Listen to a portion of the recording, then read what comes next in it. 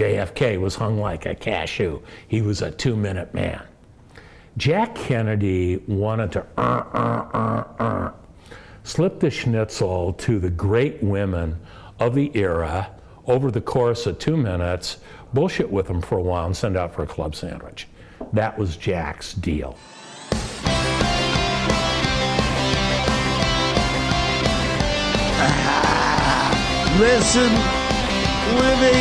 Listening to Synchronon. Sick and Wrong.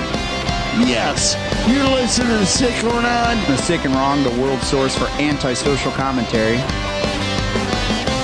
God, what a bunch of scumbags. Good evening. Welcome to Sick and Wrong, the world source for antisocial commentary. I'm one of your hosts, E. Simon. Hi, I'm Kate Bimbo. Happy America Day, Kate Bimbo. It means nothing to me. It's just Are you excited to move over here, buy a case of Natty Light, pack of Reds, and ride around your four-wheeler screaming USA at the top of your lungs while shooting Roman candles at your foreign neighbors? America. Are you planning to do that? Yeah, obviously. Even when I was there just recently, I remember I took a picture of it in like the Ralph's we went into. There was a whole stand of just USA cakes, cupcakes, just America striped goods already. And I was like, this is a bit early, but okay. People get that's what you want. That's California. You go to the Midwest or Michigan or somewhere like that, people get so into 4th of July. It's like the holiday that they've been waiting for. They stock up on fireworks. They get the red, white, and blue cupcakes, their hot dogs, and then they have a cookout. Are you a fan of cookouts? We just call them barbecues here. A barbecue. Barbecues are all right, mate. Like, I'm not like they're the greatest food ever. Yeah, no, as a vegetarian, I couldn't really care less. But I say this every year. No one ever invites me to a barbecue. I never get invited to my friends' barbecues. I'm surprised the women of America who are against the current situation aren't just saying, fuck it, no July 4th this year. Let's fucking riot, because that's what I would do. Well, I think it's mostly all the pro-life chicks. They love it. But, I get why I'm not invited to barbecues. I totally understand, because I would get too drunk and then I'd overshare graphic details about my colonoscopy, and you're sitting there trying to shove a sloppy Joe, in your pie hole, and here I am, telling about my the Colite laxative I had to drink all night. No one wants to hear that, especially while they're eating sloppy Joe. What do they call that? Joe. No, yeah, what do they call sloppy Joe in England? Like an untidy Oliver. An untidy Oliver. That sounds like a porno I watched once around the 60s. Do you guys have sloppy Joe? No, is it just a hot dog with chili on top? No, it's like, I don't even know really how to describe it. It's fucking gross. It's like ground up hamburger, but in like, I don't know, some kind of red sauce. And then you just put it in a bun and eat it. It's fucking gross. Oh, right. So, when Roseanne... Remember Roseanne? I'm sure she loves sloppy Roseanne, Joe. So I love Roseanne. But she opens up that loose meat sandwich shop. So that's a sloppy Joe. Is a loose meat sandwich. It's mince. We call it mince over here. Yeah, it's mince, but it's the sauce. Like they sell this sauce called Manwich sauce. It's like this red kind of tomato barbecue sauce. I've had plenty of Manwich sauce in my time. I'm sure you have. But yeah, they don't do that. They don't just ground up beef and put it in like just a white bun, like a white bread bun. A loose meat sandwich? No, we never had loose meat sandwiches. But let me tell you, when I was growing up as a child watching Roseanne, I used to pester my mum to make that all the time, and she just would not do it. She's like, I am not putting mince inside a bread. It's not happening. And I'm glad she said no to me now. When we moved to South Africa, my mom would still make sloppy joes because it's an easy recipe for mothers to make. You just grind up meat and put in whatever that red sauce is, and then that's all you have to do. But so I became vegetarian, and so my mom was just all verklempt, I don't know what to do. So she was like, "Well, I'll make you sloppy tofu, David." And so it's nice. just as gross as sloppy mince, sloppy Joe. It's just crushed up piece of tofu with the same gross red sauce. I hated it. Never ate it. So is it technically a sandwich or is it a meal? I mean, I don't know. It depends on what you define a meal. I mean, they would, there was Sloppy Joe in the school cafeteria. Like, that would be a lunch, and then you'd get like 2 Sloppy Joe sandwiches. But fucking American kids will eat like 8. Also, I don't like sandwiches and I disagree with them because they do that in the French dip as well. I don't think bread should ever get wet. I'm putting that out there. Bread should never be wet. It shouldn't be soggy. I think that's gross too. No, it's gross. Like, just let bread be bread. It is the building structure of a sandwich and it should not have an opportunity to get wet.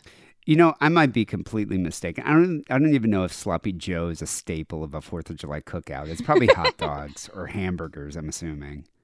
Chili dogs. Yeah. I would assume it. They probably do chili dogs. dogs. We're forgetting about the bean dip. Yeah.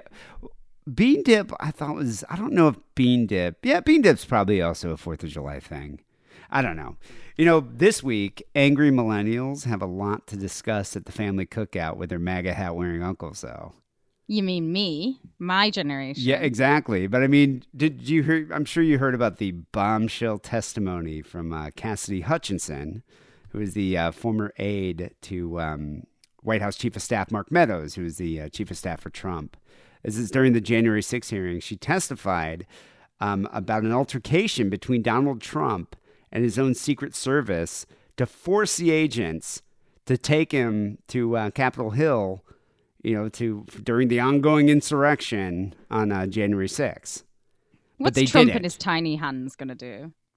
Well, I mean, he was enraged. So she said, this is Cassidy Hutchinson's testimony. Under oath, she said that Tony Ornato, who was Trump's White House deputy chief of staff, told her the story with Bobby Engel, who is Trump's Secret Service lead, in the room. Ornato said, he went up to him and goes, "Did you hear what happened in the Beast today?" And the Beast is the armored limousine that the president's drive around in. And he described how an irate Trump was yelling at Secret Service agents, attempting to transport him back to the White House. He said, "I'm the fucking president. Take me to the Capitol now." Because that's where, he had just given the speech at one of his rallies and everyone was rushing towards the Capitol and he wanted to meet them there. I don't know what he wanted to do, but he wanted to meet them there and they drove him to the White House. Mainly because, well, I don't know if they were trying to avoid an insurrection. I think they couldn't give him the proper security detail in that scenario. I'm assuming that's probably why they took him back to the White House. But she recounted in detail, and everyone's horrified, it's all over the news, that there's a struggle for the steering wheel after Engel, the Secret Service agent, disobeyed the direct order from Trump. The president reached up towards the front of the vehicle, grabbed at the steering wheel, and Mr. Engel had to grab the president's arm, grab Trump's arm, and he said, "Sir, you need to take your hand off the wheel. We're going back to the West Wing. We're not going to the Capitol." And then Trump used his free hand to lunge at Bobby Engel. And this is what she said, that he grabbed his clavicle, right by his neck, with his tiny little hands. Can I just say, it's always been one of my life fantasies that I am in a situation where I have to grab the wheel. Where somebody says, "Grab the wheel," like we're in Smokey and the Bandit. I've always wanted to be in one of those situations. Yeah, and then they get out and they're doing whatever while we're driving. Well, usually that happens when it's like I'm lighting my bowl while I'm smoking, and you just grab the wheel. And I grab the wheel. Yeah. So one day that'll happen, and my life fantasies will be fulfilled. Yeah. Next time we drive to Vegas, I got to do a bump real quick. So here, take the wheel. Now we used to do that all the time. Yeah. But what's interesting about Hutchinson's testimony is it offers an explanation for a long-standing mystery. Why did Trump repeatedly tell all his supporters at the rally that he would go to Capitol Hill with them, but then return back to the White House? And people were saying that, why didn't he show up at Capitol Hill? Well, Hutchinson's answer said he didn't have a choice. They took him back. Wasn't allowed. Yeah. So anyway, after the testimony, now you have Fox News immediately after that testimony came out. We're saying that Secret Service agents have disputed the claims that he assaulted or tried to grab the wheel. And Engel and Ornato have both said that they're willing to testify under oath about it. So a lot of Secret Service agents. That's the thing. Most Secret Service agents are military. They're very right wing. It's like, so I don't know. I don't know if they're going to sit there and be like, yeah, Trump grabbed my clavicle with his tiny little hands, with his He baby touched hands. my clavicle. But sources within the Secret Service said that a description of a very similar incident with Trump angrily demanding to be taken to the Capitol and lunging at the agents had been circulating amongst the Secret Service staff for months after the event. So they'll all be gossiping. Well, we just found out about this because of the January 6th hearings, but people knew about it. I mean, this is, it's not a secret, on Capitol Hill. But what's interesting about this, and this is kind of what inspired me to do a little research about this week's topic, is the Secret Service often finds themselves in compromising positions. Because they have to protect the president, but then sometimes they're forced in front of the public eye. People might remember Hookergate with Obama. What happened when the Secret Service agents got all those hookers in Colombia? Very embarrassing. A lot of egg on the face of the Secret Service at that point. But the core duties of the Secret Service, and this is what's interesting. I didn't know about this. I always thought the Secret Service was just a branch, of federal agents that just protected the president. But actually, it's twofold. They do more.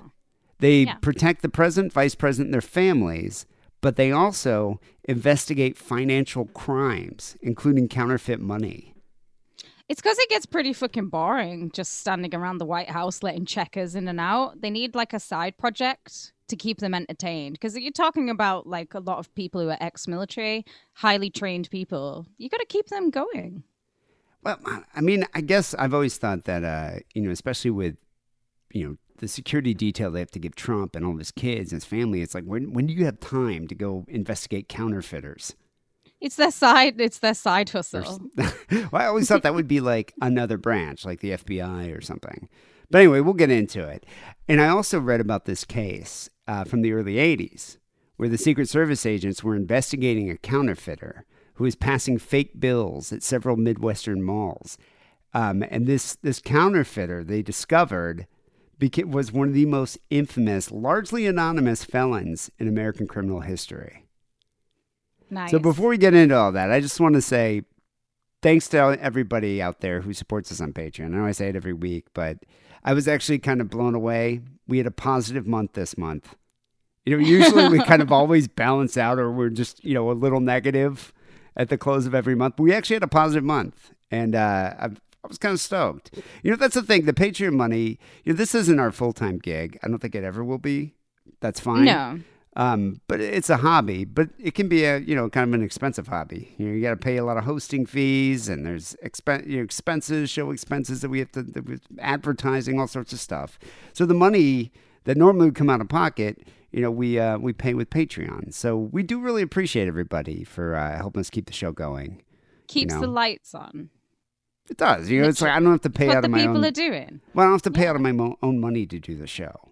Even though, we did for years, but it's kind of nice now that we have a Patreon that can support it. So thank you to everybody out there for helping us keep it sick and wrong. Anyway, here's a quick Patreon promo, and then let's chat about the this counterfeiter / serial rapist caught by the Secret Service, otherwise known as the mall passer.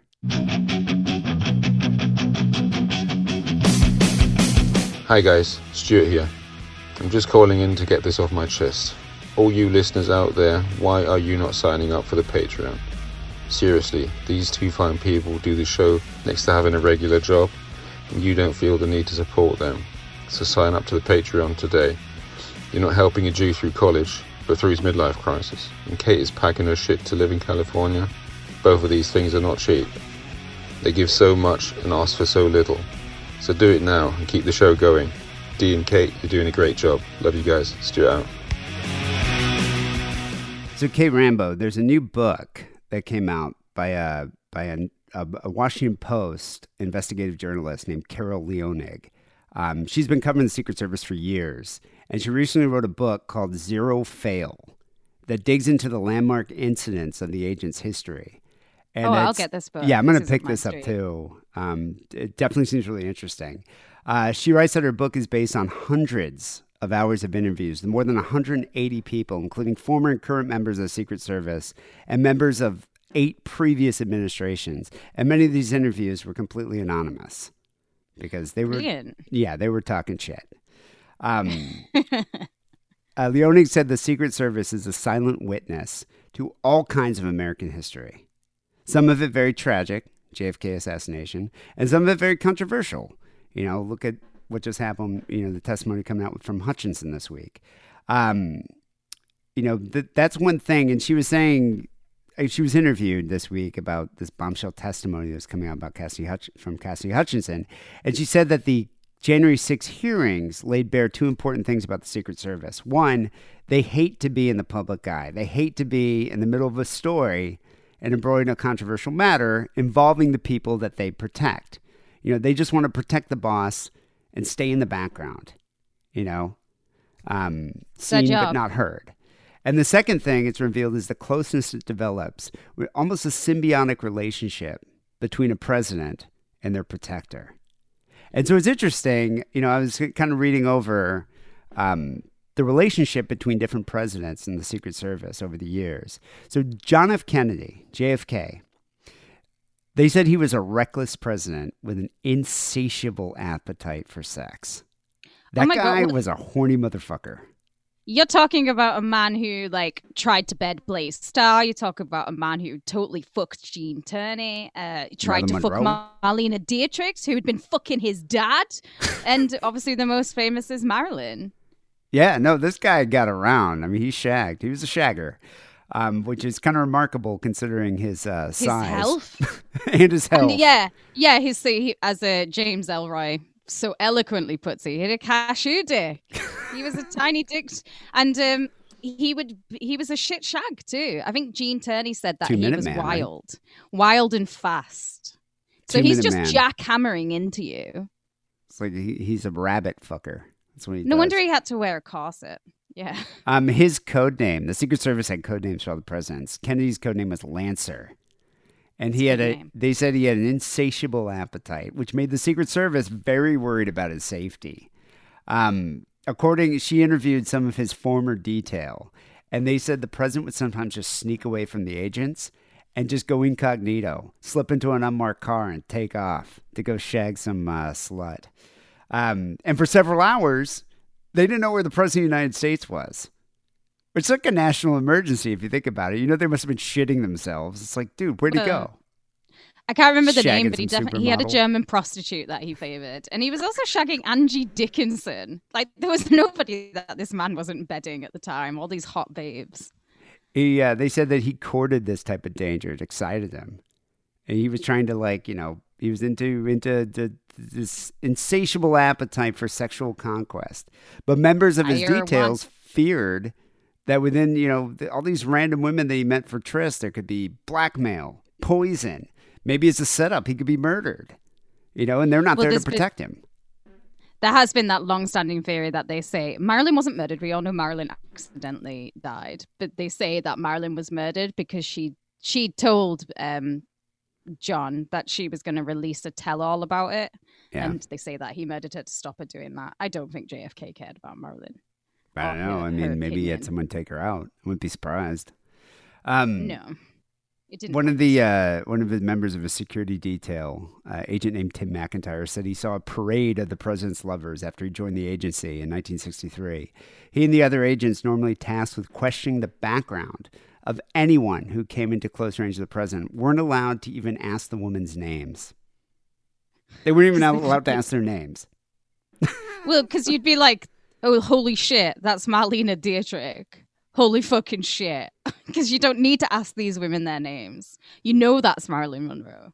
Well, even though they didn't know their names or weren't allowed to ask their names, I mean, obviously they probably recognized some of them, they still had to give a short report about who was in the president's room when the next agent reported for the night shift at 10 o'clock. And and you had to tell the next shift, the graveyard shift, the situation. The point of it was if the woman didn't come out by 4 a.m., that's when you start worrying. Oh, shit. They Especially also for a 2-minute man.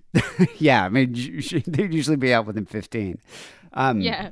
But Jackie O actually, they also talk about all the arguments that they would have because she was well aware of his trysts and his infidelity, and I guess it really pissed her off. Oh, I bet. Jimmy Carter treated the Secret Service like dog shit. Not the peanut farmer. Yeah. No. Carter treated with contempt the agents who helped and protected him. That's what these are the Secret Service agents she interviewed who spoke anonymously. For 3.5 years, this one agent named John Pasecki was on Carter's detail, including 7 months of driving him in the presidential limousine back and forth. Carter never spoke to him, not even once. Didn't even say like, "Hey, how you doing?" That's so rude. Come on, dick. Jimmy. I thought Jimmy was supposed to be a bit of a sweetheart.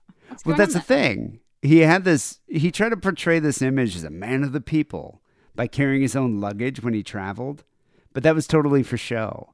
When he was a candidate in 1976, he would often carry his own bags when the press was around, but as soon as they left, he'd just throw them over at the Secret Service. What a dick. Jimmy. What a dick. This is my favorite story that I read about him. So he lived in Plains, Georgia. He was a Southern guy. Carter once tried to attack and kill a small dog with a bow saw. Apparently, the Secret Service agents had befriended this stray dog, this little terrier that they'd seen running around, and they gave it the codename Dolphin. And when the dog ate some food that Carter's wife, Rosalind, had put out from their Siamese cat, Carter was so enraged he got the bow saw off a woodpile and tried to kill the dog. So an agent said.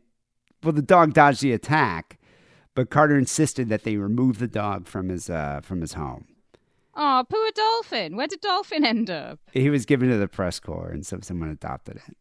Oh, that's nice. A nice ending for Dolphin there. They called Carter, his codename was Deacon. Ronald Reagan, they loved Reagan. Reagan's nickname or codename was Rawhide. I know why they love Reagan. They love Reagan because of Nancy. You know the rumors about Nancy, don't you? I heard she was like the blowjob queen of Hollywood at one time. She is the blowjob queen of Hollywood. That's who Reagan married. She would fucking blow anyone who walked past her path. Well, Reagan was such like the symbol of conservatism. I'm sure that's why they loved him and his policies. But whatever. And his wife was giving out the blowy. I highly doubt she was giving all his security detail blowjobs. Maybe. But when Reagan in 1981 was shot by Hinckley, he was hit in the left lung, but he survived. Even though his press secretary, James Brady, died of the injuries from also being shot. Leonig describes not the shooting in detail, but she also talked about the longstanding effects that the violence had on Reagan and First Lady Nancy Reagan. From then on, the president donned a bulletproof vest without complaint, wore it everywhere he went. I guess he told the Secret Service agents, were like, you need to do this. And he did it without complaint, wore it all the time. And Nancy became obsessed with astrology in order to gauge Ronnie's risk level when he left the White House. It's only natural. He had to adjust his schedule based on her readings. Oh, bless. I love the fact that she's gone from giving out the blowies to just like looking to the stars for when the blows will come. Being batshit hippie. He said, if it makes you, I can't do a Reagan voice, because if it makes you feel better, go ahead and do it. But be careful. It might look a little odd if it ever comes out. And that's what he said about the blowjobs too. Probably. I wonder if she gave good head, do you think? Of course she did. She fucking blew everyone. I love that iconic picture of her where she's sat on Mr. T's lap and she's giving him a little kiss on his forehead. Oh, that's the best. I wonder if she gave Mr. T a blowjob. I don't think there was a pickle within a mile of Nancy that she did not attempt to put down her throat. I think she was an expert at it. Sloppy Joe's just would down. She could down it. President George H.W. Bush and First Lady Barbara Bush treated the Secret Service detail like their family. The Secret Service loved the Bushes, both sets of Bushes. They loved the Bushes. Like on the Simpsons episode. Yeah. Well, that's one of my favorite Simpsons. George H.W. Bush's codename was Timberwolf. I can understand why they loved him, because he was he like the director of the CIA? Right, yeah. So he's risen up through the ranks, and Yeah. he probably knows them personally or will have heard of them. I want to be bestowed a nickname from the Secret Service. They're Timberwolf. fucking good at coming up with nicknames, aren't they? Yeah, I don't know. I don't know how they apply to the individual, but they're pretty cool. So they loved George H.W. Bush and Barbara Bush, but they did not like the successors, Hillary and Bill Clinton. Oh, Yeah, when President course Clinton, his code name was Eagle, and First Lady Hillary Clinton, whose code name was Bitch. I'm joking.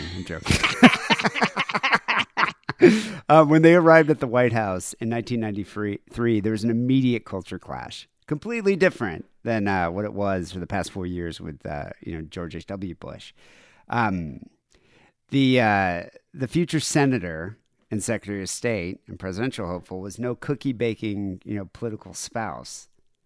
She was not. the Secret Service's least popular first lady on record. They hated Hillary. That's because Hillary was the wheels, though, wasn't it? I mean, Bill was just like this guy from Arkansas, and Hillary's the one who was really like the real hardcore one, the real politician. I think they were used to, over the past decades of Barbara Bush, would bake them cakes and things like that, and just did what Hillary's not what doing an that. American housewife would do. Yeah, and the Bushes would invite the Secret Service over, for barbecues and things like that. Whereas the new First Lady, Hillary Clinton, cursed her husband in private, and she completely was dismissive with the agents. They were shocked by her foul mouth and dual personality. But what's interesting? This agent named Cheryl Montgomery, one of the few black female Secret Service agents at the time, she said the male agents were biased against Mrs. Clinton from the beginning. They saw the First Lady as a sharp thinker who spoke to her husband as an equal and was trying to help him. Good for Hillary. Well, yeah, she's the one who fucking put him in the White House. He's only in the White House because of Hillary. No, I think so too. I mean, he had a personality. I think he was charming, and charismatic. But it's like, behind the scenes, she was calling the shots. Fuck yeah, she wore the pants, and I don't think they liked that. Well, I guess the Clintons were also worried that the Secret Service was loyal to the Bush family and was leaking information, which I wouldn't be surprised. Yeah, if they were. Well, it'd been a while since a Democratic president had been in the Oval Office. But I guess a lot of the conservative agents came to enjoy and even admire Clinton's personality, despite the political differences. But many of the agents were also witness to his extramarital affairs, which put them in a very difficult position. When they're going to Burger King and ordering burgers for him after his nights of trysts. Yeah. But I mean, it was very similar to the Kennedys. If you think about it, JFK's time in the White House. The president, Clinton, would pretend to go to the gym to work out, but instead he would have a tryst while the agents had to stand by. And then afterwards, he would splash water on his face to make it look like he was sweating from the workout. I mean, it is technically a workout. He's burned some calories. I guess more or less. They said they couldn't even count how many times Clinton would say, "I want to make an off-the-record movement tonight." Wink, wink. And that meant that he was going to go visit somebody in a hotel. Can you do a Clinton accent? I want to make an off-the-record movement tonight. You know what I mean? Wink, wink. They called Obama renegade. Awesome. Oh, Yeah. God, I really want a Secret Service nickname. Renegade beats Lancer for my favorite now. Yeah, renegade's cool. I kind of I like Timberwolf. I think that's my favorite so far. But the Secret Service had a difficult time during Obama. First of all, he received 4 times as many death threats as any president at the time. Sometimes he'd get as many as 30 a day. And they got to investigate everyone. Yeah, they got to deal with that. There was also an alarming number of security breaches during Obama's tenure. They even had, at one point, they let a guy who was carrying a concealed weapon, a concealed firearm, in the elevator with Obama. Why? It's your one job. Well, no, they've got 2 jobs, but it's your main job. Come on, guys. I know. I guess they Stop didn't. this. They didn't even catch the guy. And then there are also some major scandals during Obama's presidency.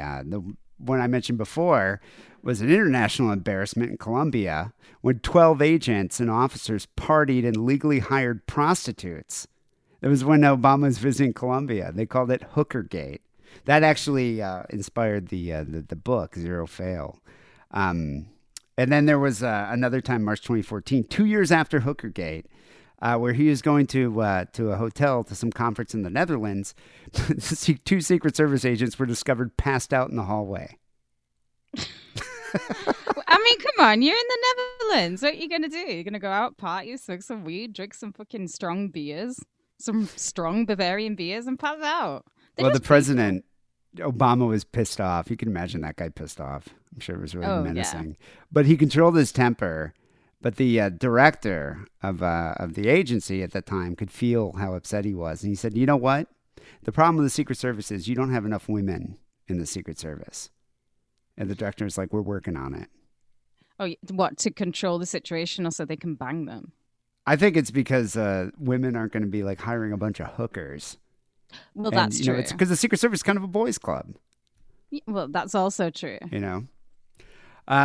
Trump was widely considered to be the chaos candidate for many reasons, as I'm sure you could surmise here. His nickname was Mogul, which also seems really fitting. Mogul does fit him. I'll say that. They say when he was on the presidential campaign trail in 2015, his rallies were so volatile that's when the agents started calling him the chaos candidate. Because the danger level at those appearances frightened them. I mean, it like freaked them out. They said that they had all these supporters that were coming there armed to the teeth at these rallies, and this is what they had to deal with. I remember when that 20-year-old British kid with autism went there and took the gun at the policeman and was going to shoot him. Yeah, I mean, you have pretty much almost everybody in the audience. It has a concealed weapon. It wouldn't have been that difficult. And, you got what, like 30 Secret Service agents there trying to protect him? Maybe less? Oh, yeah. Yeah, it's got to be nerve-wracking.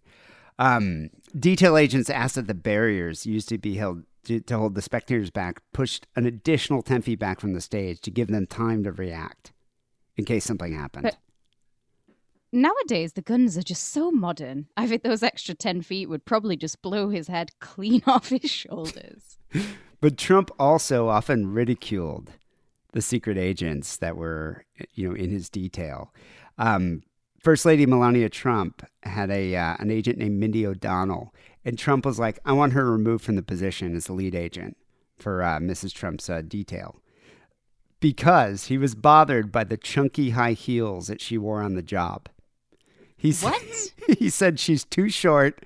How do you run in those heels? Can probably run faster than you, Trump. When's the last time you fucking ran? Orange. He also had concerns about Secret Service agents being too overweight for the job. Says him. This is what he said. I want these fat guys off my detail. How are they going to protect me and my family if they can't even run down the fucking street? You know what's awful is that these people are in his employ, and it's like part of their, oath is that they give their lives for that president. But if I'd have been working for Trump, I'd have been like, if somebody gets a gun. So I let this guy go by me, okay? The Yeah, guy with the AR-15. Just I didn't see that. Yeah. I read this hilarious story about Tiffany and Vanessa Trump. So Tiffany was Trump's youngest daughter, and Vanessa was married to Don Trump Jr. Apparently, they got inappropriate and dangerously close to several members of the security detail while Trump was in office. Oh, I bet that happens. Yeah, Tiffany I'm surprised that completely Oliver denies it. Stone hasn't made a film about that yet. Yeah, I don't know. I thought he actually was a Trump fan. Oliver Stone is batshit crazy. Yeah. Yeah, he's like straight up QAnon at this point. Anyway, the Secret Service, interesting organization. And as you can see, they have to, they kind of walk a fine line from, trying to protect somebody anonymously, who they're the leader of the free world, while at the same time being thrust into these compromising situations. And And so most people obviously have heard of the Secret Service. You see the guys; they're wearing the black suits with the earpiece Earpieces. and the black shades. But a lot of people don't know much about it. But the Secret Service actually predates the FBI. Yeah. Yeah.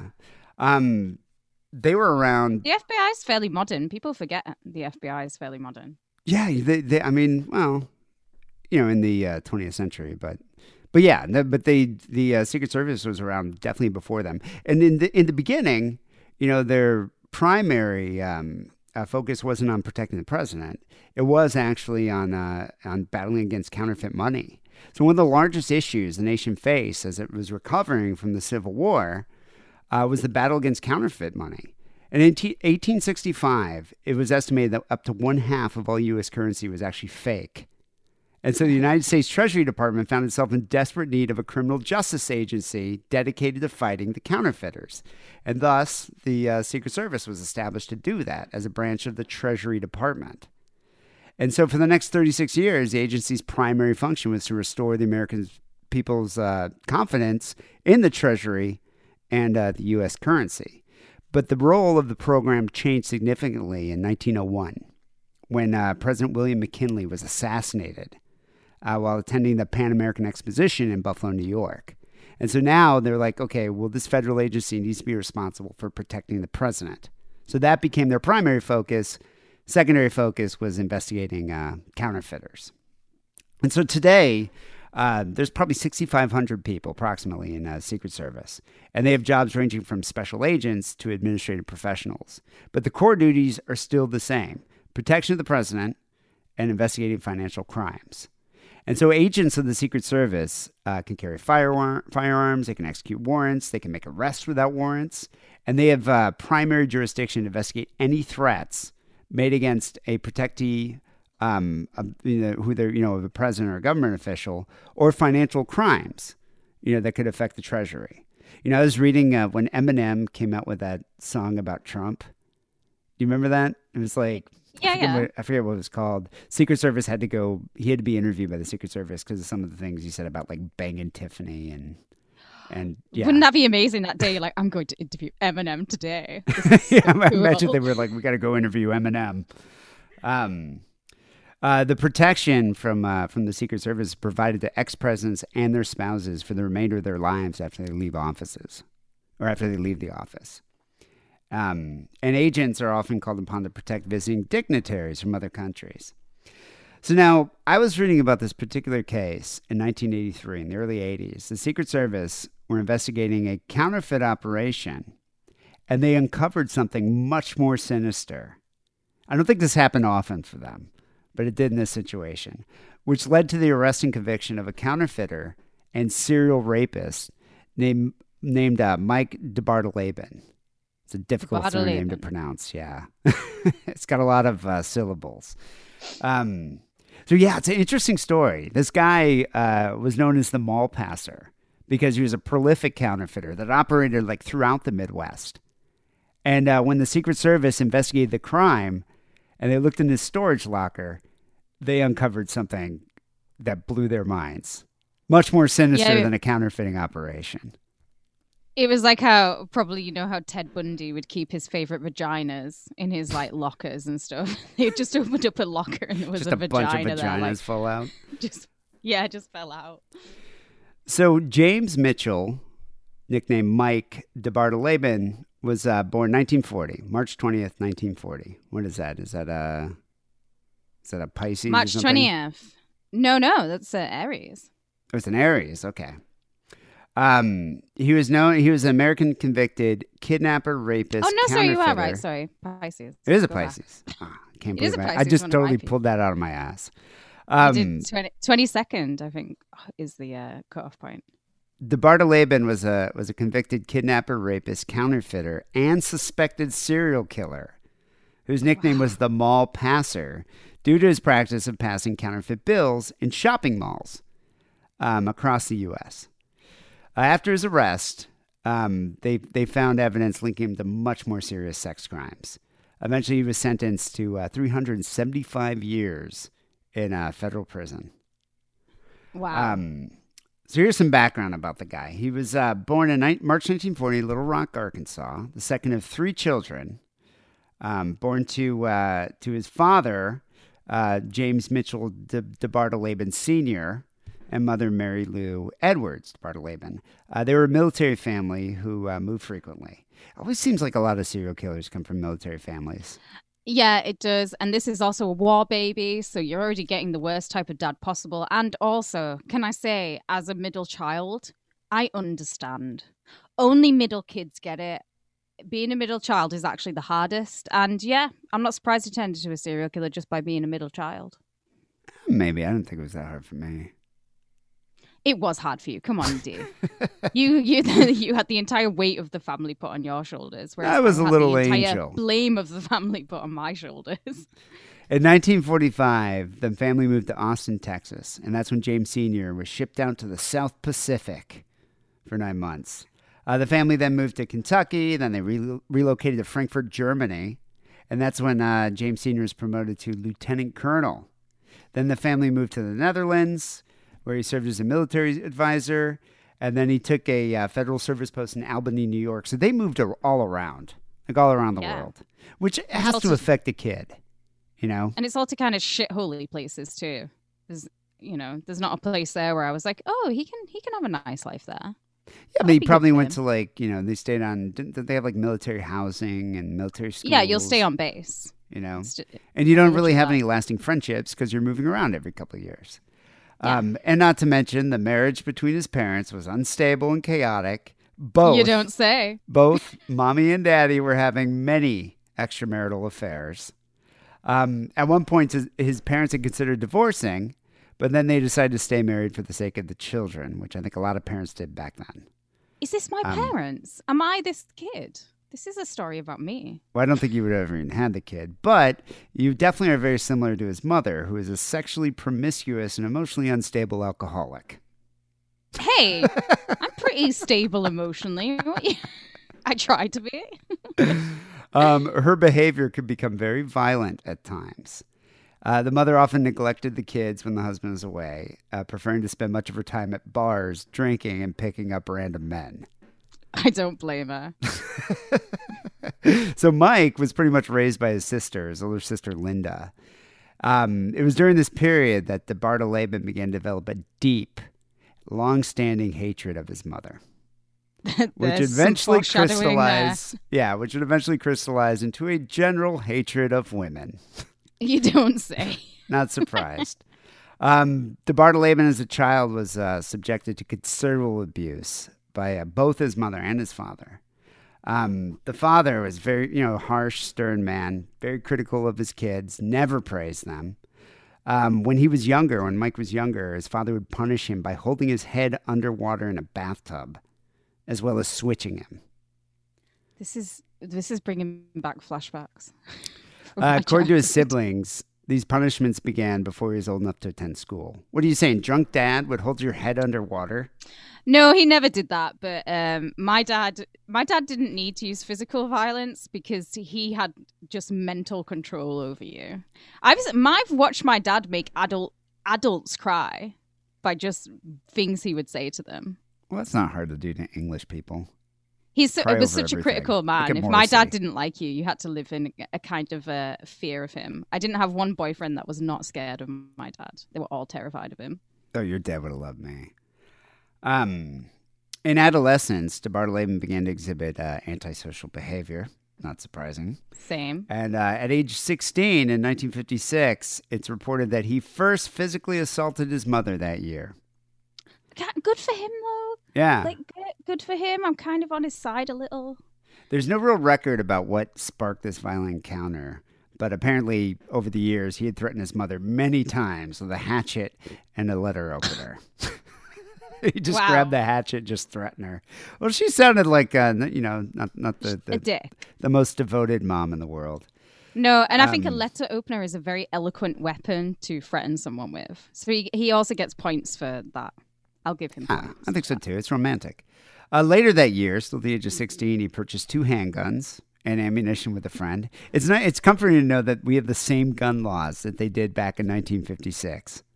Yeah, when You the know? weapons were so less advanced as well. Um, a couple months later, he was arrested and convicted for his first felony, which was possessing a concealed firearm. And this was the first of many arrests, including arrests for sodomy, attempted murder, and kidnapping. This is going to come years later. He was expelled from his high school in 1957 and never tried to seek any formal education after that. Instead, he went into the U.S. Air Force, which, not surprising, you join the military when you get expelled from high school. Hey, so the Air Force lets you in even if you don't have a high school diploma. I don't think the military really gives a shit. Although I always thought the Air Force was like the intelligence branch. Yeah, it was harder to get into. Like if you have any physical, even if you're short-sighted, you can't get into the Air Force. Well, this was in the 50s. It was like what, right after the Korean War. So I think it's different now. I think you definitely have to graduate high school now before you can join the military. But back then, they're just like, we need people to die for the country. Yeah. Come on. In you come, Sonny. As long as you're not in a wheelchair, come on, we'll give you a gun. So when he enlisted in the Air Force, he was stationed briefly at Lackland Air Force Base in Texas. But only after a year of being there, he was court-martialed for disorderly behavior, and he spent 2 months in the base stockade. He was then ordered by the Air Force to visit a psychiatrist because he kept going AWOL. And so at the age of 18, he was dishonorably discharged from the Air Force, and he moved to Fort Worth, Texas, to live with some relatives. It was there that he tried going back to school again, but after 3 months, he was expelled. So he never got a high school degree. Right. But a lot of intelligent people don't necessarily have the best education.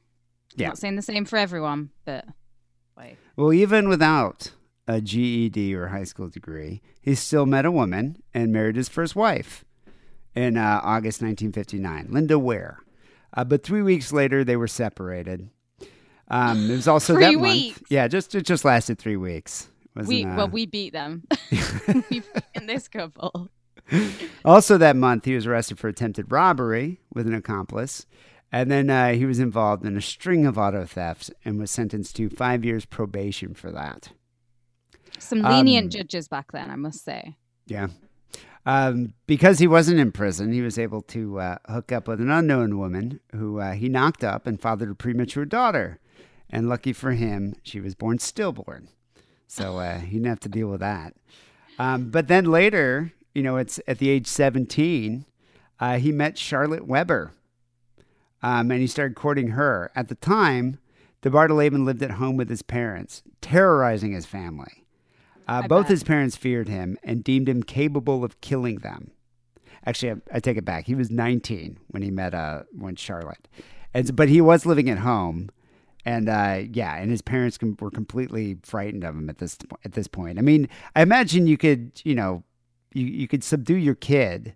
You could hold your kid's head underwater when he's like 6. But when he's 19, he has firearms and he's a felon. Yeah, I could see be a little scary at that point. That reminds me of have you seen the Charles Bukowski documentary? To go off on a complete tangent. I don't think I ever saw that. What's it called? It's I think it's just called Bukowski. But it's obviously him when he's older, and they go back to his childhood home. For anyone who knows about Charles Bukowski, he had a very similar upbringing. And he talks about the time when his dad used to take him into the bathroom and would beat him with just like belts, switches. And it got to the point where Charles is old enough now, and he just turns around and he like raises his fist to his dad. And his dad is like in fear of him because suddenly like his son that he's spent his freaking lifetime beating is now big enough to beat the shit out of him. And the roles become reversed at that point. Yeah. Well, I think also DeBartolome was subject to violent outbursts, lit fires in his room and other rooms in the house, and also kicked the doors in. So he had a bit of a temper, this guy. Inherited from both parents, I would say, because both his parents are unhinged. Nonetheless, Charlotte, bless her heart, described DeBartolome as a handsome young rebel with whom she was enthralled. I kind of also think I might have fancied him a little too. Just like in those times, everyone was like wearing black leather, good-looking with guy, back hair, and he's got an attitude problem. He's like a Shangri-La song, right? I probably would have fancied him. In March 1960, he impregnated Charlotte, and on June 9th the same year, he married her. He even fathered a daughter named Bethine with her. Charlotte became pregnant again with another child, but was forced by Michael to give it up for adoption. He only wanted one. Yeah, called Bethine. That is such a fat girl's name. That is a fat Please. girl's name, yeah. Why not just call her Beth, which is also kind of a fat girl name? Yeah, Beth. Well, I do. That's one of my favorite Kiss songs, though. I love Beth. Yeah. Believe it or not, DeBartolo Dabin had 5 different wives. And the last one had a dissociative identity disorder, which I imagine must have turned him on. Well, really, he had 20 wives then, if she's got all these different personalities. So let's get into the counterfeiting, okay? Yeah. So in the early 80s, Secret Service agents were investigating a string of counterfeiting cases in the Midwest, and they all seemed very similar. A man would enter a mall with a wad of counterfeit $20 bills. He'd make a small purchase at each store in the mall, and then would get the remainder of the cash as change, like legit cash as change. So he's basically just laundering the money at all these different stores. Do you think he's buying like pretzels and what is it? Those orange juleps? What are those drinks Hot that you Sam's like? pretzels. No, they're Orange Julius. That's what they're That's called. it. He's getting a pretzel and orange Julius. He's going to go see a film, a slice of pizza. He's having a great day at the mall. Yeah, no, he's just going there like, making money while spending money. The Secret Service wasn't overly concerned at first about apprehending the forger of the bills. But by the end of 1980, DeBartolo Dabin had passed over $30,000 worth of notes in 38 different states. So this dude just traveled from town to town, hitting up all the malls near the highway. He's like Dan Bell doing all the abandoned malls. I bet this guy went to all of these malls that are now abandoned. 2 years later, in 1982, he managed to pass over 130 grand worth of counterfeit bills in 44 states. I kind of admire him a little. Yeah, I mean, this dude just drove around with a couple suitcases filled with fake cash, and then there's a bag of real cash. What a way to make a living as well, just having a day at the mall. Well, at this point, he became a top priority of the counterfeit division of the Secret Service. They're like, we got to catch this guy. So because of his method of passing the bills in the malls, they called him the mall passer. And so now they started talking to store employees in Kentucky, Minnesota, and Colorado, and they were able to get a composite sketch of the mall passer. So they described him as about 5'9" to 5'10", 160, 170 pounds, black hair, with a receding hairline, dark frame eyeglasses, and around 35 years old. Would he not wear wigs, though? You'd think he would change up your appearance to each one. I would do that. Well, he did. So I think some people described him differently. So now the Secret Service was distributing the sketch to malls and different, law enforcement agencies in all these different towns. Agents learned that from the mall employees who had interactions with the mall passer that he was actually typically well-dressed, and he would employ disguises, as you said before, fake beards, mustaches, and wigs. He also avoided male and older female clerks. He would seek out young women and girls who he could distract through conversation while they would ring up his low-price purchases. He wasn't purchasing, $200 items. He was just purchasing something for like $30, $40. Yeah, and then giving a high denomination note and getting the money back. Mostly 20s. But yeah, like at the time, though, that's a pretty higher denomination. But he would he was charming. He would chit-chat these girls. And what woman, tell me, tell me what woman's not going to swoon over a mustache and wig combo? Me? I would totally fall for it. I love a good mustache on a man. So Secret Service eventually caught up to him. So it was May 25th, 1983. They'd been searching for him for about 3 years at this point. They found out that DeBartolo Dabin had entered a mall in Knoxville, Tennessee. He purchased several small items. Store clerks who had been alerted earlier by the Secret Service called mall security because they recognized from the composite sketch, they recognized the mall passer. By the time DeBartolo Dabin had realized that he'd been identified, it was too late. He was immediately arrested. So while he was in custody, he refused to to answer any questions, refused to speak to anybody, didn't admit to any crimes or discuss any of these counterfeiting charges that were brought against him. It's your right. I think that's as one, just deny until you get caught, until they can prove you. It's your right to also not talk unless there's a lawyer present. So yeah, he just wouldn't answer any questions. So whether or not, obviously he didn't want to incriminate himself. But the main objective of the Secret Service with one of these cases is to locate the printing plant. You don't have anything unless you find the printing plant. There's no way to stick the charges on the person. This really reminds me of, have you seen the film? It's actually one of my favorite Spielberg films, Catch Me If You Can. Oh, yeah. I did see that years ago. It's really, really good. And that whole scene where Tom Hanks catches Leonardo DiCaprio in the hotel room and he's got all this counterfeit shit out. This is totally like this. That's what they're looking for. Well, that's what they want to find. So the agents who were investigating was a guy named Dennis Foos, Greg Mertz, and Stretch Stevens. I want to be called Stretch. And so they took his keys and they found his car at the mall, his Chrysler, and they searched it.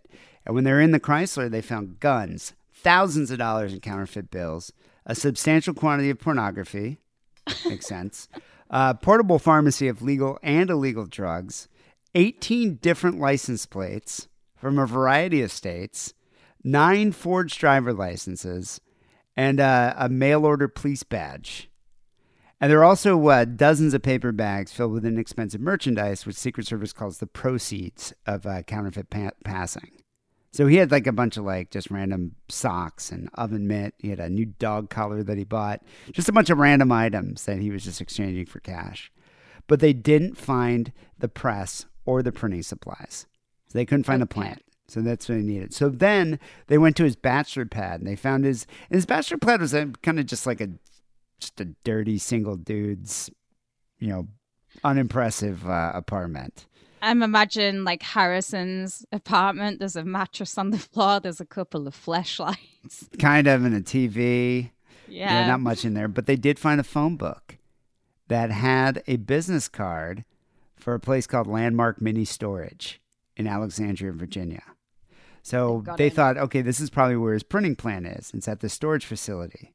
So they went over there and spoke to the woman that worked there, and she was like, "Oh yeah, this weird guy, he's got this." She took him over to his unit, and so they opened it up, and over the next 3 hours, they found evidence of crime so heinous that it haunted them for the rest of their lives. Oh, even better. Yeah. So they found a single aluminum printing plate, $52,000 worth of counterfeit money. So here's the plant. Much of it sorted into stacks, graded A, A-, and B+. So this guy knew what he was doing here. And if you think about it, it had to have been much more difficult to counterfeit back then, than it is now.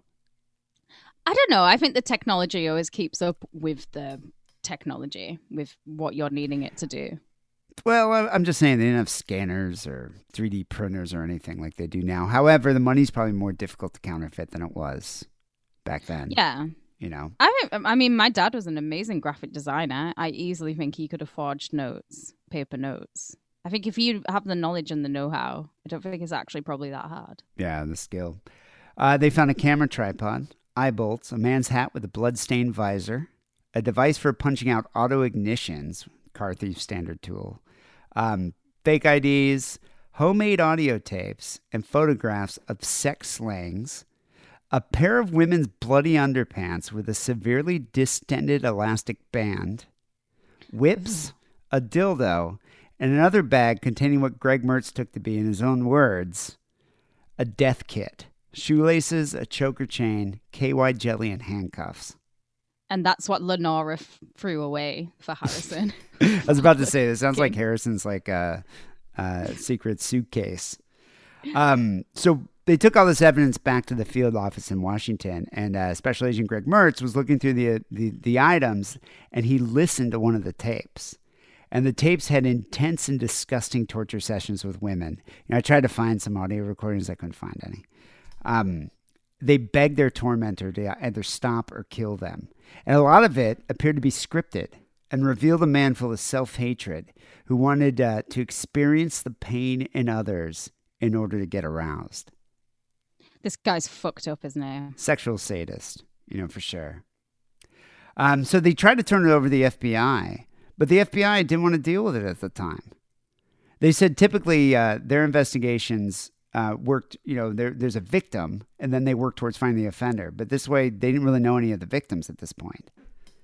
So they started searching. They had a database, and they were trying to tie crimes to DeBartolome in all the different malls that he was at. And sure enough, they found a lot of victims. Some Right. living, a lot that they suspect, that he murdered. But the actual number of his victims will never be known. And he refused to talk about it or brag about any of his crimes or admit guilt the whole time he was in prison. Okay. I actually always, I hate when the killers do like a Gacy or a Bundy and they sit Do there a and go, tell-all. it's because of my addiction to pornography and boo hoo hoo. I kind of admire it more when they are just like stone cold sons of bitches. Well, he denied it ever happened. Yeah. So it was a government yeah. conspiracy against him.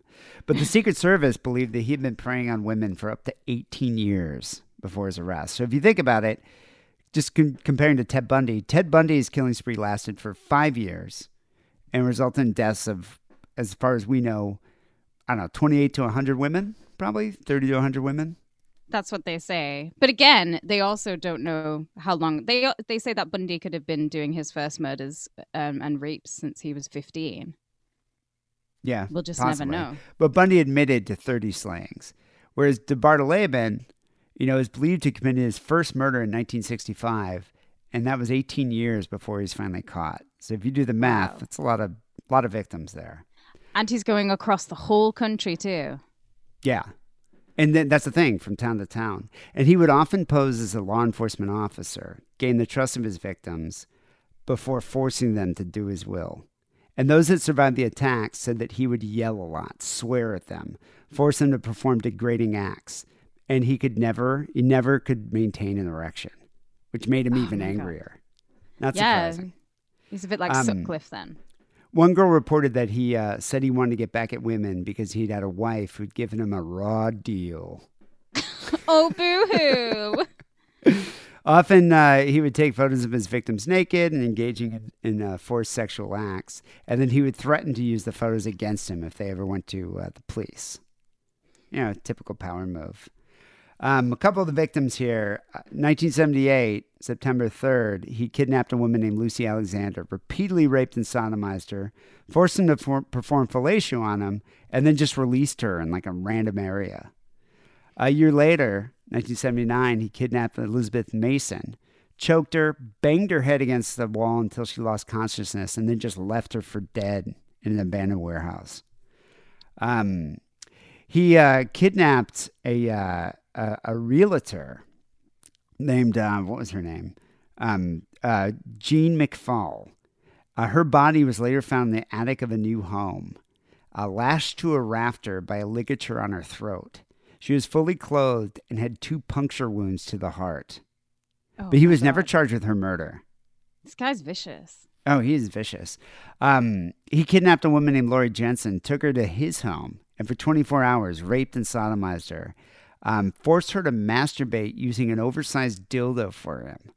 Demanded that she call him daddy, and then took pictures and audio taped her throughout the ordeal. And then just released her right a couple blocks away from her house. There are so many men listening to this with a chub right now. I'm sure. For sure. The Secret Service also interviewed his wives, who all suffered from similar horrors to the ones suffered by his victims. Agents believed that he had practiced his fantasies on the wives prior to acting them out on the women he kidnapped, which I think a lot of serial killers did that. I think, yeah, a lot of them will all try to do that. Or like, I think Gary Ridgway's wife said that they just had a normal sexual, like he wanted sex all the time and she didn't have a high sex drive. So that's why he went out and killed. He's the Green River Killer, right? Yeah, Gary Yeah. Ridgway. And BTK, I thought, had a more or less normal. Well, he didn't have a normal sex life with his wife, but I mean, they were sexually active together. Yeah, and then in his off time, he's out there doing shit like this. DeBartolome's third wife was interviewed in court for the cases against him, and she testified that he would often say, all women were whores, sluts, and tramps, and they asked for what they got. Well, some of us, mate. Agents found out that the object of his most malicious thoughts was his fourth wife, Karen. He hated Karen. He was we 30. all. She was only 18. And he wanted to control her completely. And he actually forced her to participate in a lot of his criminal schemes. But he subjected her to different forms of humiliation, domination, and she was terrified of him, even after he was out of her life. But his hatred for Karen in particular was so intense that he would often mention her to the rape victims. So I think he was What would he be like, going- raping Karen by proxy. Well, I could just imagine him going, "That was all the money we had, Karen. Come on, Karen." Rest in peace, Ray The Liotta. Secret I love Service you. found among the evidence a detailed description of a script called Scenario that he had written. Oh wow. Yeah, mostly about Karen. But in it was all in like numbered points. One was, tell me about the pain. Why? Necessary? ? Describe it. Details. I need more details. How does it feel? Convince me that you like it. Number 2, tell me you feel humiliated and degraded. How? Number 3, tell me how you like for me to bite your tits, slap your face, bite you in the ass, make loud surprise noises. Not quite sure what that means. Was he going to fart or something? Bite or cigar or whip them at the moment of ejaculation. Number 5, hair. Pull as a mane and make them say arf, bow wow, or nay. Is this like Ray Parker in the house? David Ray Parker. Is that him here suddenly? I don't know, but I mean, it's like, what, you can't memorize this? You got to have your little script so you can be like, oh yeah, I forgot to do the hair thing. Yeah. Can you please now say bow wow as I pull on your mane? Dude, is it a horse or a dog? Because dogs don't have a mane. When I asked about Karen, DeBartoleben said, she never really loved me. And I don't want to kill Karen. I want to punish her. So He it really was, hates Karen. Yeah, Karen was the source of his anger and hatred towards most women, along with his mother. But the guy was a textbook definition of a sexual sadist. The suffering of his victims is what stimulated him sexually. I mean, he wanted to completely dominate and control these women. And that was it. He wanted, and some of his wives even said this, he wanted them to look at him as a god. Yeah, this guy's a fucking asshole. No, he's a complete and utter prick. So by the time the investigators pieced together all the evidence against DeBartoleben, he faced 11 indictments, including 2 for murder in 9 states. Among these indictments were 6 charges for counterfeiting, sodomy, robbery, and armed criminal action, kidnapping, and a federal kidnapping charge in Baltimore. So they had a bunch of evidence. They had all these photos that were taken from the storage unit, which he completely denied. But there were distinguishing marks, such as moles and scars on his body that matched the scars in the man in the photo. They had handwriting samples. He had to give head and pubic hair samples, which they tied to the victims. I thought when you did that little pause there, when it was like he had to give head to the agents. I'm sure you'd think that. He was tried and convicted based upon the forensic evidence here, victim's testimony, and witnesses' identification in 6 separate cases for counterfeiting, kidnapping, and assault. And he received a total sentencing of 375 years. Was this a public trial? I'm wondering why this guy isn't as well known as like Bundy and Dahmer and Largely all the anonymous. rest. It's kind of weird because I think, like, in terms of scale, he's definitely up there with them. If And I not just mean in worse. terms of sadism too. He is just as disgusting as Bundy. Oh, I mean, Bundy was also a necrophiliac. I don't know if this guy's going back and shagging the dead. DeBartoleben represented himself in court the whole time. Oh, And tried to bless. say Just like that- Bundy. Said that the Secret Service planted all this evidence. It wasn't his. And then even denied witness identifications. Multiple women, identified him on the stand.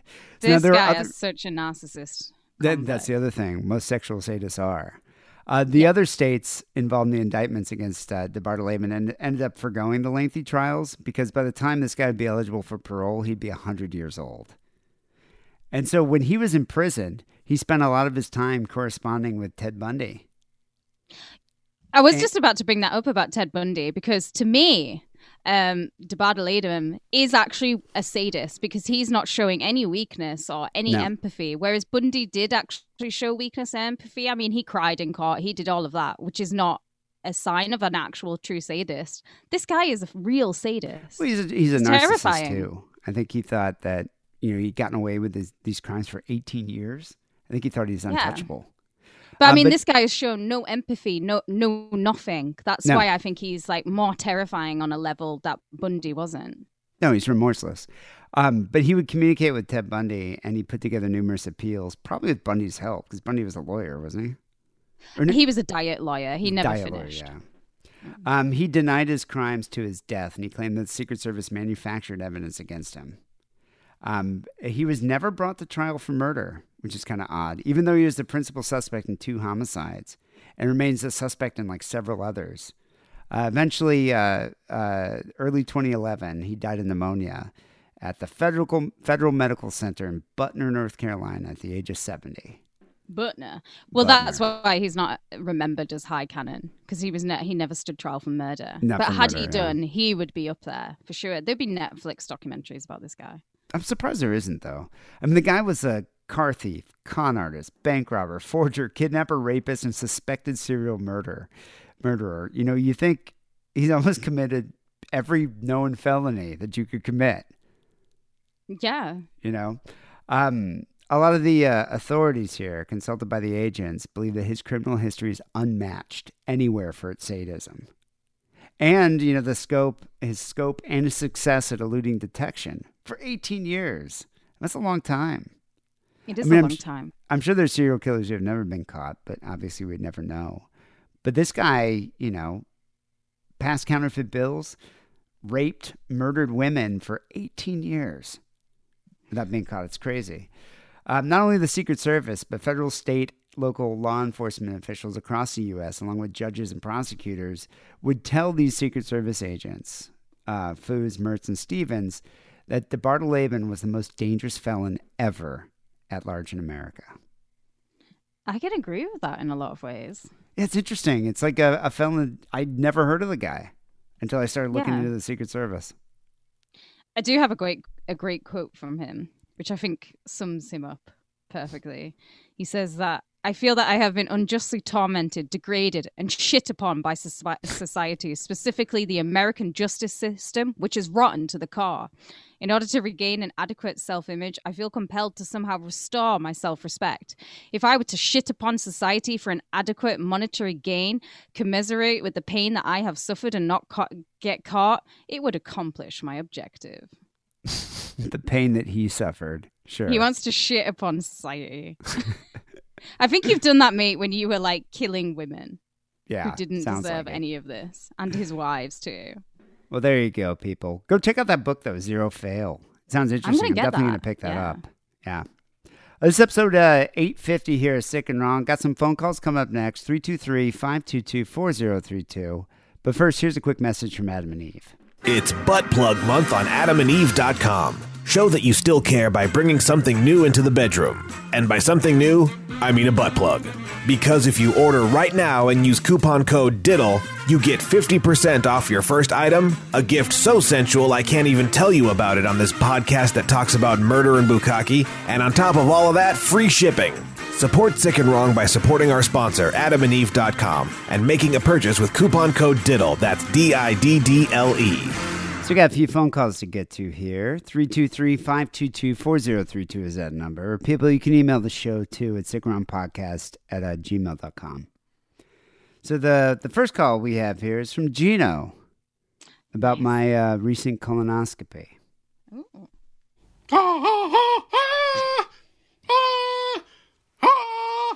all enough for a hero. I'm all enough for a hero to the end of the night. He's gotta be strong, he's gotta be D, and he's gotta be stronger than life. I'm impressed by your... Catchy. That's catchy. I was into it. Do you want to put it on your own personal playlist and just listen to it on repeat? I think I'm going to make it my ringtone. To take the anal probing. I thought I'd just give you some sort of recompense for that horrible scenario to go through. And I hope that your bowels are still intact. All right. Take care. You know, funny you should mention that there, Gino. I was reading about, Travis Barker was hospitalized recently. Yeah. same Pancreatitis procedure. from a colonoscopy. You know what's funny about those two is they had a black wedding, and obviously we had a black wedding, but our wedding was first. You had your colonoscopy first. What next? What are they going to copy us next on? What are we in, like parallel lives or something? Yeah, we're the poor version. Yeah, we're the poor version of them. But yeah, the pancreatitis is actually kind of common when people get colonoscopies. It's kind of scary. It's not good. He's already he survived a plane crash. I imagine he's not going to be living long after. Yeah, that guy's got to have some like prevailing health issues. He had third-degree burns. It's got to fuck you up and like shorten your life in some way. Thank you, Gino, for the sentiment. I appreciate it. I think it's kind of funny if you read the comments on the video posted. So I made a video on YouTube, which it's linked to on Facebook. I think you can see it on Facebook.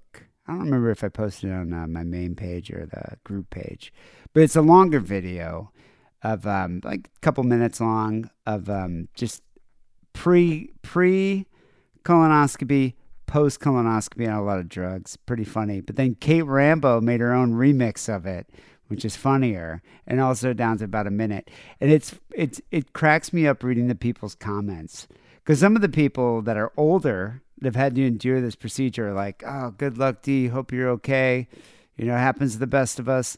But then a lot of the younger people are like, "Great farts, dude," because they fill your colon up with hot air. That's what they do. It's not like you're farting, fecal matter. It's like they fill you full of air so they can expand your colon so they can see the walls of your large intestine. And so afterwards, you're put in a recovery room. Like there are like 8 dudes in there. Just everyone's ripping farts. And we are all just animals at the end of the day. Yeah, and I was recovering from it, and they put you under. They gave me like the Michael Jackson drug, and I'm just like talking to the guy, and you can hear it on the video that I made. But I was talking to the guy. I'm like, "So you can just rip farts in here?" And this Indian guy's like, "Yes, just go rip a fart. Yes." I was just like, "All right, I'll see if I can do it." And at the very end, God, I must have ripped like a 30-second fart of just air. Yeah, just air. Yeah, it was gross. But anyway, yeah, you can go to the Sick and Wrong YouTube page. You can watch both videos. I think I posted both there. Kate's remix was a little funnier than mine. Mine's just the shocking truth. But people, go get your ass checked. Colon cancer happens. It's a thing. It happens. It's actually prevalent in men and women. So now they're advising you to get checked at 45. So go get your ass checked. Thank you, Gino. Next call here. Tom Jones calls in with a story about DMT. Yeah, you're right, D. All right, Kate. It's Tom Jones here, a.k.a. Die Crack. Calling with a DMT story. The last couple of weeks, me getting into DMT. And I don't really do drugs no more. Them days are gone, I suppose. But, be getting into DMT. Loving the fucking stuff. So last weekend, I had a breakthrough dose. Went through to the next dimension, met an entity, explained the intricacies of my life and the universe, completely opened my mind, and my life hasn't been the same since. I think I went slightly psychotic from Saturday until Wednesday, maybe Thursday, but not few. Wait a second, Saturday till Thursday. How come you can get DMT in Wales, but you can't get it in Cumbria? I want some DMT. I'm sure you could probably get it. No, there's no one I know who can get it. It's really hard to even get acid here. Don't people just make DMT? Like I'm chemists? Not about to start making up DMT for myself. I'm just I'm too lazy for that. No, you can't, but I mean, I'm sure there's some I don't know, university chemists that could just do it. Yeah, I'm pretty sure there is, but I don't know them. And I don't know them through my trusted sources. I bet you can get it in Manchester. Again, I don't have trusted sources in Manchester. I don't want to have to travel to get drugs. Do you remember that DMT cult that me and Harrison did? They were in the Netherlands. Order it from them. I could just order it from them. But then I have to write to a cult and then have to wait for the cult to write back to me. This dude is getting DMT in Wales. How? Yeah. Oh, maybe ask him to send you some. Too bad now. So anyway, after I had that breakthrough dose on that Saturday night, I left her an hour or so, listened to Sick and Wrong in my earphones, and I decided to have another fucking trip. So just as I blast the fucking pipe, D's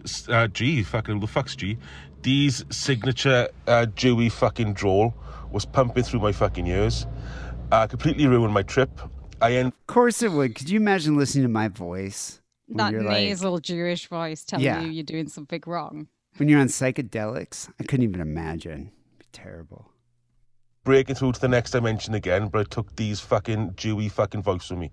So thanks, D. Not only have I been, suffering your fucking voice for the last, 14 fucking years, I've now taken your voice to the fucking afterlife for me. Thanks for that, you fucking bastard. Anyway, I hope that proctologist, chucks a fucking ghost up your ass and you end up dying of an haunted ass all of a sudden, you fucking cunt. I'd be like, hey, Tom Jones, let me tell you about my colonoscopy. I'll tell you about the liquid shit I had for about 8 hours while you're tripping your balls off on DMT. Yeah, you're a fun person to trip with. Just what I want to hear when I'm tripping. Let me tell you about this. It was like coming out like black water straight out of my asshole. Yeah, I think. Is it like Evil Dead 2? Every color for blood except from red. I just don't recommend listening to this show while you're on psychedelics. I don't think I could pay attention to a show while I'm on psychedelics. I just don't. I have a hard time with my attention span at the best of times, let alone when I'm tripping on acid or anything like that. I used to love watching The Simpsons. On the come down, yes, but on the build up and when I'm high, I cannot be contained. I cannot be contained within four walls of any type of building. I have to be outside. I have to be outside in freedom. I just liked having it on in the background. I mean, we'd be doing other stuff, talking, doing drugs, whatever. But just you could look at it and just maybe not even paying attention to the episode. The colors are great. Yeah, it was just kind of cool. Anyway, enjoy your trip to the multiverse there, Tom Jones. Yeah, die crack. Last call here is from one of Kate's favorite callers. Hey, it's Tony. My other call, you asked me what my sisters are doing. And I'm at, I think it's 25 nieces and nephews now, so that should tell you a little something. Today I was going to talk to... 25? Wow. God, you're from a family of bimbos. Yeah, but that's a lot of Marshall Island tone. A lot of perverts running around, Yeah, people with perverted genes. At Christmas time, do you just give them all $2 each? Send them on their way? I give them a couple chocolate coins. That's what I would do. A dreidel. About some nocturnal activities in Japan, but I got a wild hair up my ass, and I'm going to make this one kind of educational and cultural, and talk about the heathen burial rites in Japan. Although I doubt anything educational will do anything for the average Sick and Wrong listener. Anyway, one big difference in Japan is when someone dies, they usually don't keep the body in a funeral home or a morgue. They just keep it in the house with the family for the few days. So, for example, once a friend of mine, we were struggling to get a business going, and to save money, he was living with his girlfriend, 19-year-old girlfriend, and her extended family, 3 generations. And during that time, her grandmother died. So he'd come in the office in the morning, these fucking savages, there's a stinking dead body in my house. Of course, I thought it was hilarious. But a few years... That's got to be weird. You guys do that, though. No, we don't keep the body in the house. I thought during the Shiva, the body was there. No way. You said Shiva afterwards. You have the body goes to the funeral home. You have your funeral, and the Shiva is just the memorial period 7 days after. You don't have it's not like a wake. You don't have the body there. I know, the Catholics, the Irish, they all have, the body in the living room. You can come and kiss it, do whatever you want. It's in their living room? It's not in a funeral home? No, a lot of them will just have it in their living But for how long? Just for hanging multiple out. days? It is embalmed, though, so I don't know if Marshall, I'm totally saying there's no embalming. They're just like rotting in your living room. It would stink. Yeah, but does the body smell after 3 days? Of course it does. Like as soon as you die, the petrification The process putrefaction. begins. You start to decompose. After 3 days, you are gonna be stinking up the fucking joint. You'd think it would take longer to be that stinky. It doesn't. It honestly doesn't. You'll be Ugh. stanking up the area within like 24 hours. I just couldn't imagine like going to the kitchen and go get your coffee, walking by dead grandma in the living room. What are they I just watching would- TV with her right there? I just would not be able to resist the urge to fuck with the corpse. Not fuck the corpse. Yeah, I was about to fuck say, with did you the say corpse. fuck the corpse? I would be poking it with pens. I'd be doing like, just getting Strap on chopsticks dildo. out and just like doing all types. I just would not be able to resist the urge. It's like when you come across like a dead badger in the woods. You get a stick, you fucking kick it with your foot, you do all that stuff to it, and I would just not be able to tamper with the corpse. It would be hard for me to resist, picking up the body and putting it in my sister's bed while she's sleeping. Like, wouldn't you just want to like hardcore slap it as well? Just like Slap in a it? Free Stooges type wave, just like No. slapping it. I wouldn't wanna would do really want to that. slap a corpse. And maybe draw a little Hitler mustache with a Sharpie, but that's Yeah, about so it. you do all that stuff, put horrible makeup on grandma. You just couldn't leave me alone in a room with a corpse, I think. I just think And it then would be eventually I would fuck it. Because it would get to that point. That's what I was about to say. I wouldn't trust you alone with a corpse. Just considering what you've said about necrophilia in the past on this show. My mother-in-law died. Unfortunately, she was living a ways away, so I didn't have the dead body in the house thing. But I went to the funeral. In the first part, it was just these Buddhist monk, chanting these sutras. And after that, we went to the crematoria. I won't make any snide comments about Uncle Adolf and the Jews. Anyway, they had a little ceremony there. And then they, kicked the fire, lit the fire, chucked her inside. And while she's roasting, we went to a restaurant for a few hours. And when we went back to the crematoria, they pulled the body out. Well, the slab the body was on. And they had fried in such a way so that a light outline of the bones remained. Then they passed these big chopsticks around, and everyone took turns breaking off little pieces of the bone and putting it in this it wasn't a Folgers can, it was some kind of urn, and then later took the urn to the family grave. Many generations. Wait a second. So they put her on like a hibachi or something, fried her. Yeah. And then you get to just take these large chopsticks and just pick out a piece that you want? And put it in your Folgers can and just like go like, here's grandma. No, but I mean, was it an urn that everybody put a piece in the urn and then you take the urn, or was it your own personal little memento? Oh, no, I think you're putting it all in one collective urn. Okay, so you didn't get like a little thing.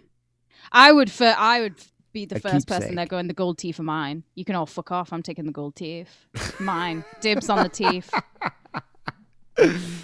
I don't know about that. I don't think I'd want to gold teeth, but I wouldn't mind just taking like a fragment of something and just have it. Why not? Yeah, like a gold tooth that you can then take to a pawn shop and sell. That's what I want. God, and I'm the Jew. No, I think I would take like, like a piece of a finger or a piece of a jaw or something and then like put it in resin and just have it, Yeah, and just put it in your cure cabinet and then show it to people and be like, oh yeah, this is my grandma. That's my grandma. Yeah, I like that. Well, it's interesting though. How big are the chopsticks? Yeah. I want to know, are these just like, comical in size? Like these big massive chopsticks? I love the fact the Japanese are like, can we involve chopsticks in this? Yes. Yeah, it's cool. interesting. Bring them out. Are buried together, and you just kind of open it up and stick it inside. So that's basically how it works there. I guess one disadvantage of the system is it ruins your chance to be molested by a certain palm pod crafter who thinks there's Rainbow. nothing wrong with playing with the dead. But I guess it cuts down a lot on cemetery space. Anyway, that's all I got. I hope to enlighten you a tiny bit. Well, you know what I think the most interesting takeaway from this story is? What? Marshall Island Tony's married. He said he was at his mother-in-law's funeral. Yeah, I knew he was married. I didn't know Did he you was not know married. What does your married? wife think about your past? Does she know what happened in the Philippines? Well, if his wife is anything like me, she probably gets horny over it. Does she know what happened in the Marshall Islands? I want to know, like, how much does your wife know about your checkered past there, Tony? Checkered, or like she's probably, well, I mean, judging by the Colourful. amount of nieces and nephews that he has, they're all there's a lot of bimbos in Tony's life. Let's put it like that. What do you think? Marshall Island Tony's probably, what, 40s? Early 40s? Yeah. So do you think it's just kind of like, oh, he's a young guy, and that's what young guys did back then, It's what they do in sowing the his wild military. oats. Anyway, Marshall Island Tony, thank you for the lesson in Japanese culture. I had no idea. That is something I never even really thought about. I do Yeah, love the- Marshall Island. The burial Tony's rites. phone calls. But That I was a do great want to call. know how much your wife is privy to your past, your Have you- colorful history. Ever been on holiday with her to the Marshall Islands? Yeah, but why would he take her there? Because it's his old stomping ground. And maybe. I wonder if like he's allowed back on the island. Didn't they run him off with like pitchforks? No, because And, he'll like, go there and be torches? like, that kid looks like me. That kid looks like me. That kid looks like me. Yeah, it's a bunch of like mixed Marshallese white kids running around. Anyway, people call the Stick Around hotline 323-522-4032.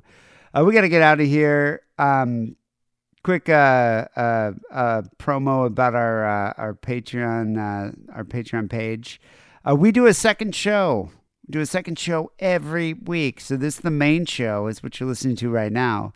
But then there's a whole hour and a half, sometimes an hour and a half, sometimes less. A second show that we do on Patreon every week. This week, we were chatting about, you can hear all about the graphic details of my colonoscopy. I went into explicit detail about it and the prep. Wow. We also learn about Kate's undying love and admiration for the band Sum 41. It's her favorite band. You find out I about like that. Sum 41. Get over it. We All also killer, hear a no story fillety. about, actually, have you seen a picture of the guy from Sum 41 these days? Yeah, he's a fat cunt, but Oh, that it's doesn't mean that they frightening. weren't great in the early 2000s. He's the stuff of horror. Like, you look Yeah, at that right. guy, he's frightening looking. We also hear a story about a former Days of Our Lives actress turned Ozark's big shot who tried to arrange the murder of her ex-mother-in-law. It's a Coen Brothers film Yeah, it's in a the good making. story. Anyway, go check that out. Second show, $5 a month. That's all it takes. $5 a month, and you get a whole second show. And on Overkill this week, Kate chats with Bob Murda from Murda. Defense Diaries. Bob Marta. Bob Murda, about the recent West Memphis 3 being denied the right to test the DNA evidence, which is crazy. Damien Eccles. It is mental, and like it's such. Yeah. Anyone who followed the West Memphis case who thinks that those three are guilty, you are out of your fucking minds. It's so obvious it was a stepdad. And the fact that they're not testing DNA evidence that would prove that is, it's a travesty. It's insane. Well, it was great to talk to like obviously a legit lawyer about all like the kind of ins and outs of the cases and why they're not testing the DNA. Yeah, and evidence. I'm gonna have to check that out. This is interesting. Yeah, I can't understand the thought process of the judge.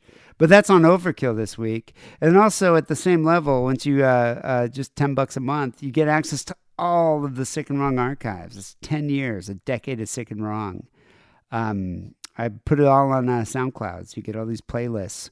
You can access them on your phone. So patreon.com/sick and wrong. Support the show. Keep it sick and wrong. We do appreciate it. Also, I think a good idea, if you want to have fun, I should have said this last week, but if you want to have fun tormenting your MAGA uncle, get my own version of the MAGA tea that I'm selling at TeePublic. Make abortion great again. I think that is the perfect tea to wear to a family event. It doesn't have to be a 4th of July barbecue. It could be another summer barbecue. But just show up. They're going to look at it and be like, oh, he's wearing a MAGA tee. But then as they get closer, you're like, oh, make abortion great again. Smart Alec. And that can start the annual family argument. Yeah, exactly. It's going to start the annual family debate. So just go to sickaroundpodcast.com/shop. Click on the picture of the Pope and buy yourself a Sick and Wrong tee. Finally, here, Sick and Wrong Song of the Week. I wanted to find something that's topical and, we can dedicate to this country, this fine country that I live in, that you soon will live in. We're going to end the show here with a song called American in Me by punk band The Avengers. Fucking great awesome band. Yeah, great band. The Avengers were an American punk rock band formed in 1977 in San Francisco. They only recorded just an EP called We Are the One, a very expensive EP, in 1977. And then they didn't release a full album before breaking up in 79. So their first album came out in I think it was 1982. They're full length. Lots of the best punkers were just EP albums, and The Avengers are one of them. After they broke up, though, they worked with Steve Jones, who produced a lot of their songs. And so this new album that came out, or it's not a new album, it came out in 2004, but it's a compilation called American in Me, with the song American in Me. But it also includes the takes of the Steve Jones sessions on it. I have to pick this up. Nice. I don't have it. Yeah, it's got also has a live concert recorded at the Old Waldorf in San Francisco, which I've heard is just an amazing venue. It was before my time there. But yeah, Penelope Houston's kind of like one of those punk rock icons that's just never really recognized. Yeah, she does get totally forgotten about. She's freaking great. I love her. I mean, she was one of the first real female punk rockers. Especially from the West Coast, yeah. Yeah. There wasn't many. There weren't plenty that many. from the East. Yeah, I think everyone's always they always say Patti Smith, Debbie Harry, but they never... Chrissie Hynde, yeah. Yeah, Chrissie Hynde and all that, but they never really mentioned the West Coast ones, so... people go check out the Avengers. Detroit gets forgotten about all the fucking time. Detroit's always overlooked. Yeah, Niagara, Detroit's always overlooked. But the Detroit scene in general is usually overlooked as well, sadly. Unfortunately. But yeah, people go check out the Avengers. Amazing band, great band. And we're gonna end the show here with the song "American in Me." Dedicated to all the people eating sloppy joes at their family barbecue. Have a safe and happy 4th of July to all the Yanks out there. And don't get too drunk and try to impress your friends and family by shooting bottle rockets out of your ass. I've read that's one of the most common 4th of July injuries, believe it or not. Be smart, don't be a statistic. We'll be back next week with episode 851. Till then, take it sleazy.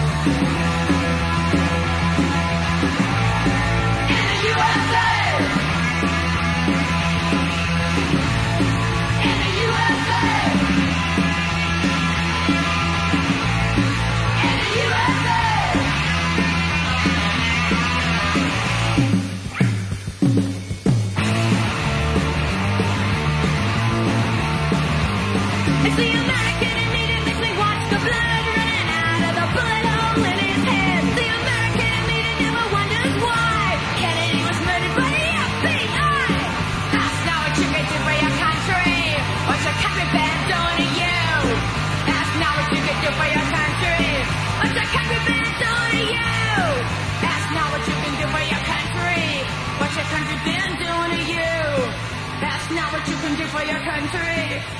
country been doing to you? That's not what you can do for your country. What your country been doing to you? That's not what you can do for your country. What your country been doing to you? Hey, Decker, this is Vince Neil. Hey, I want to say happy birthday, brother. This is actually from Christian, Mom, Ethan, and Blake. So keep on rocking, shout the devil, and do some feel good stuff in big old 4-0, you man. All right, see you later.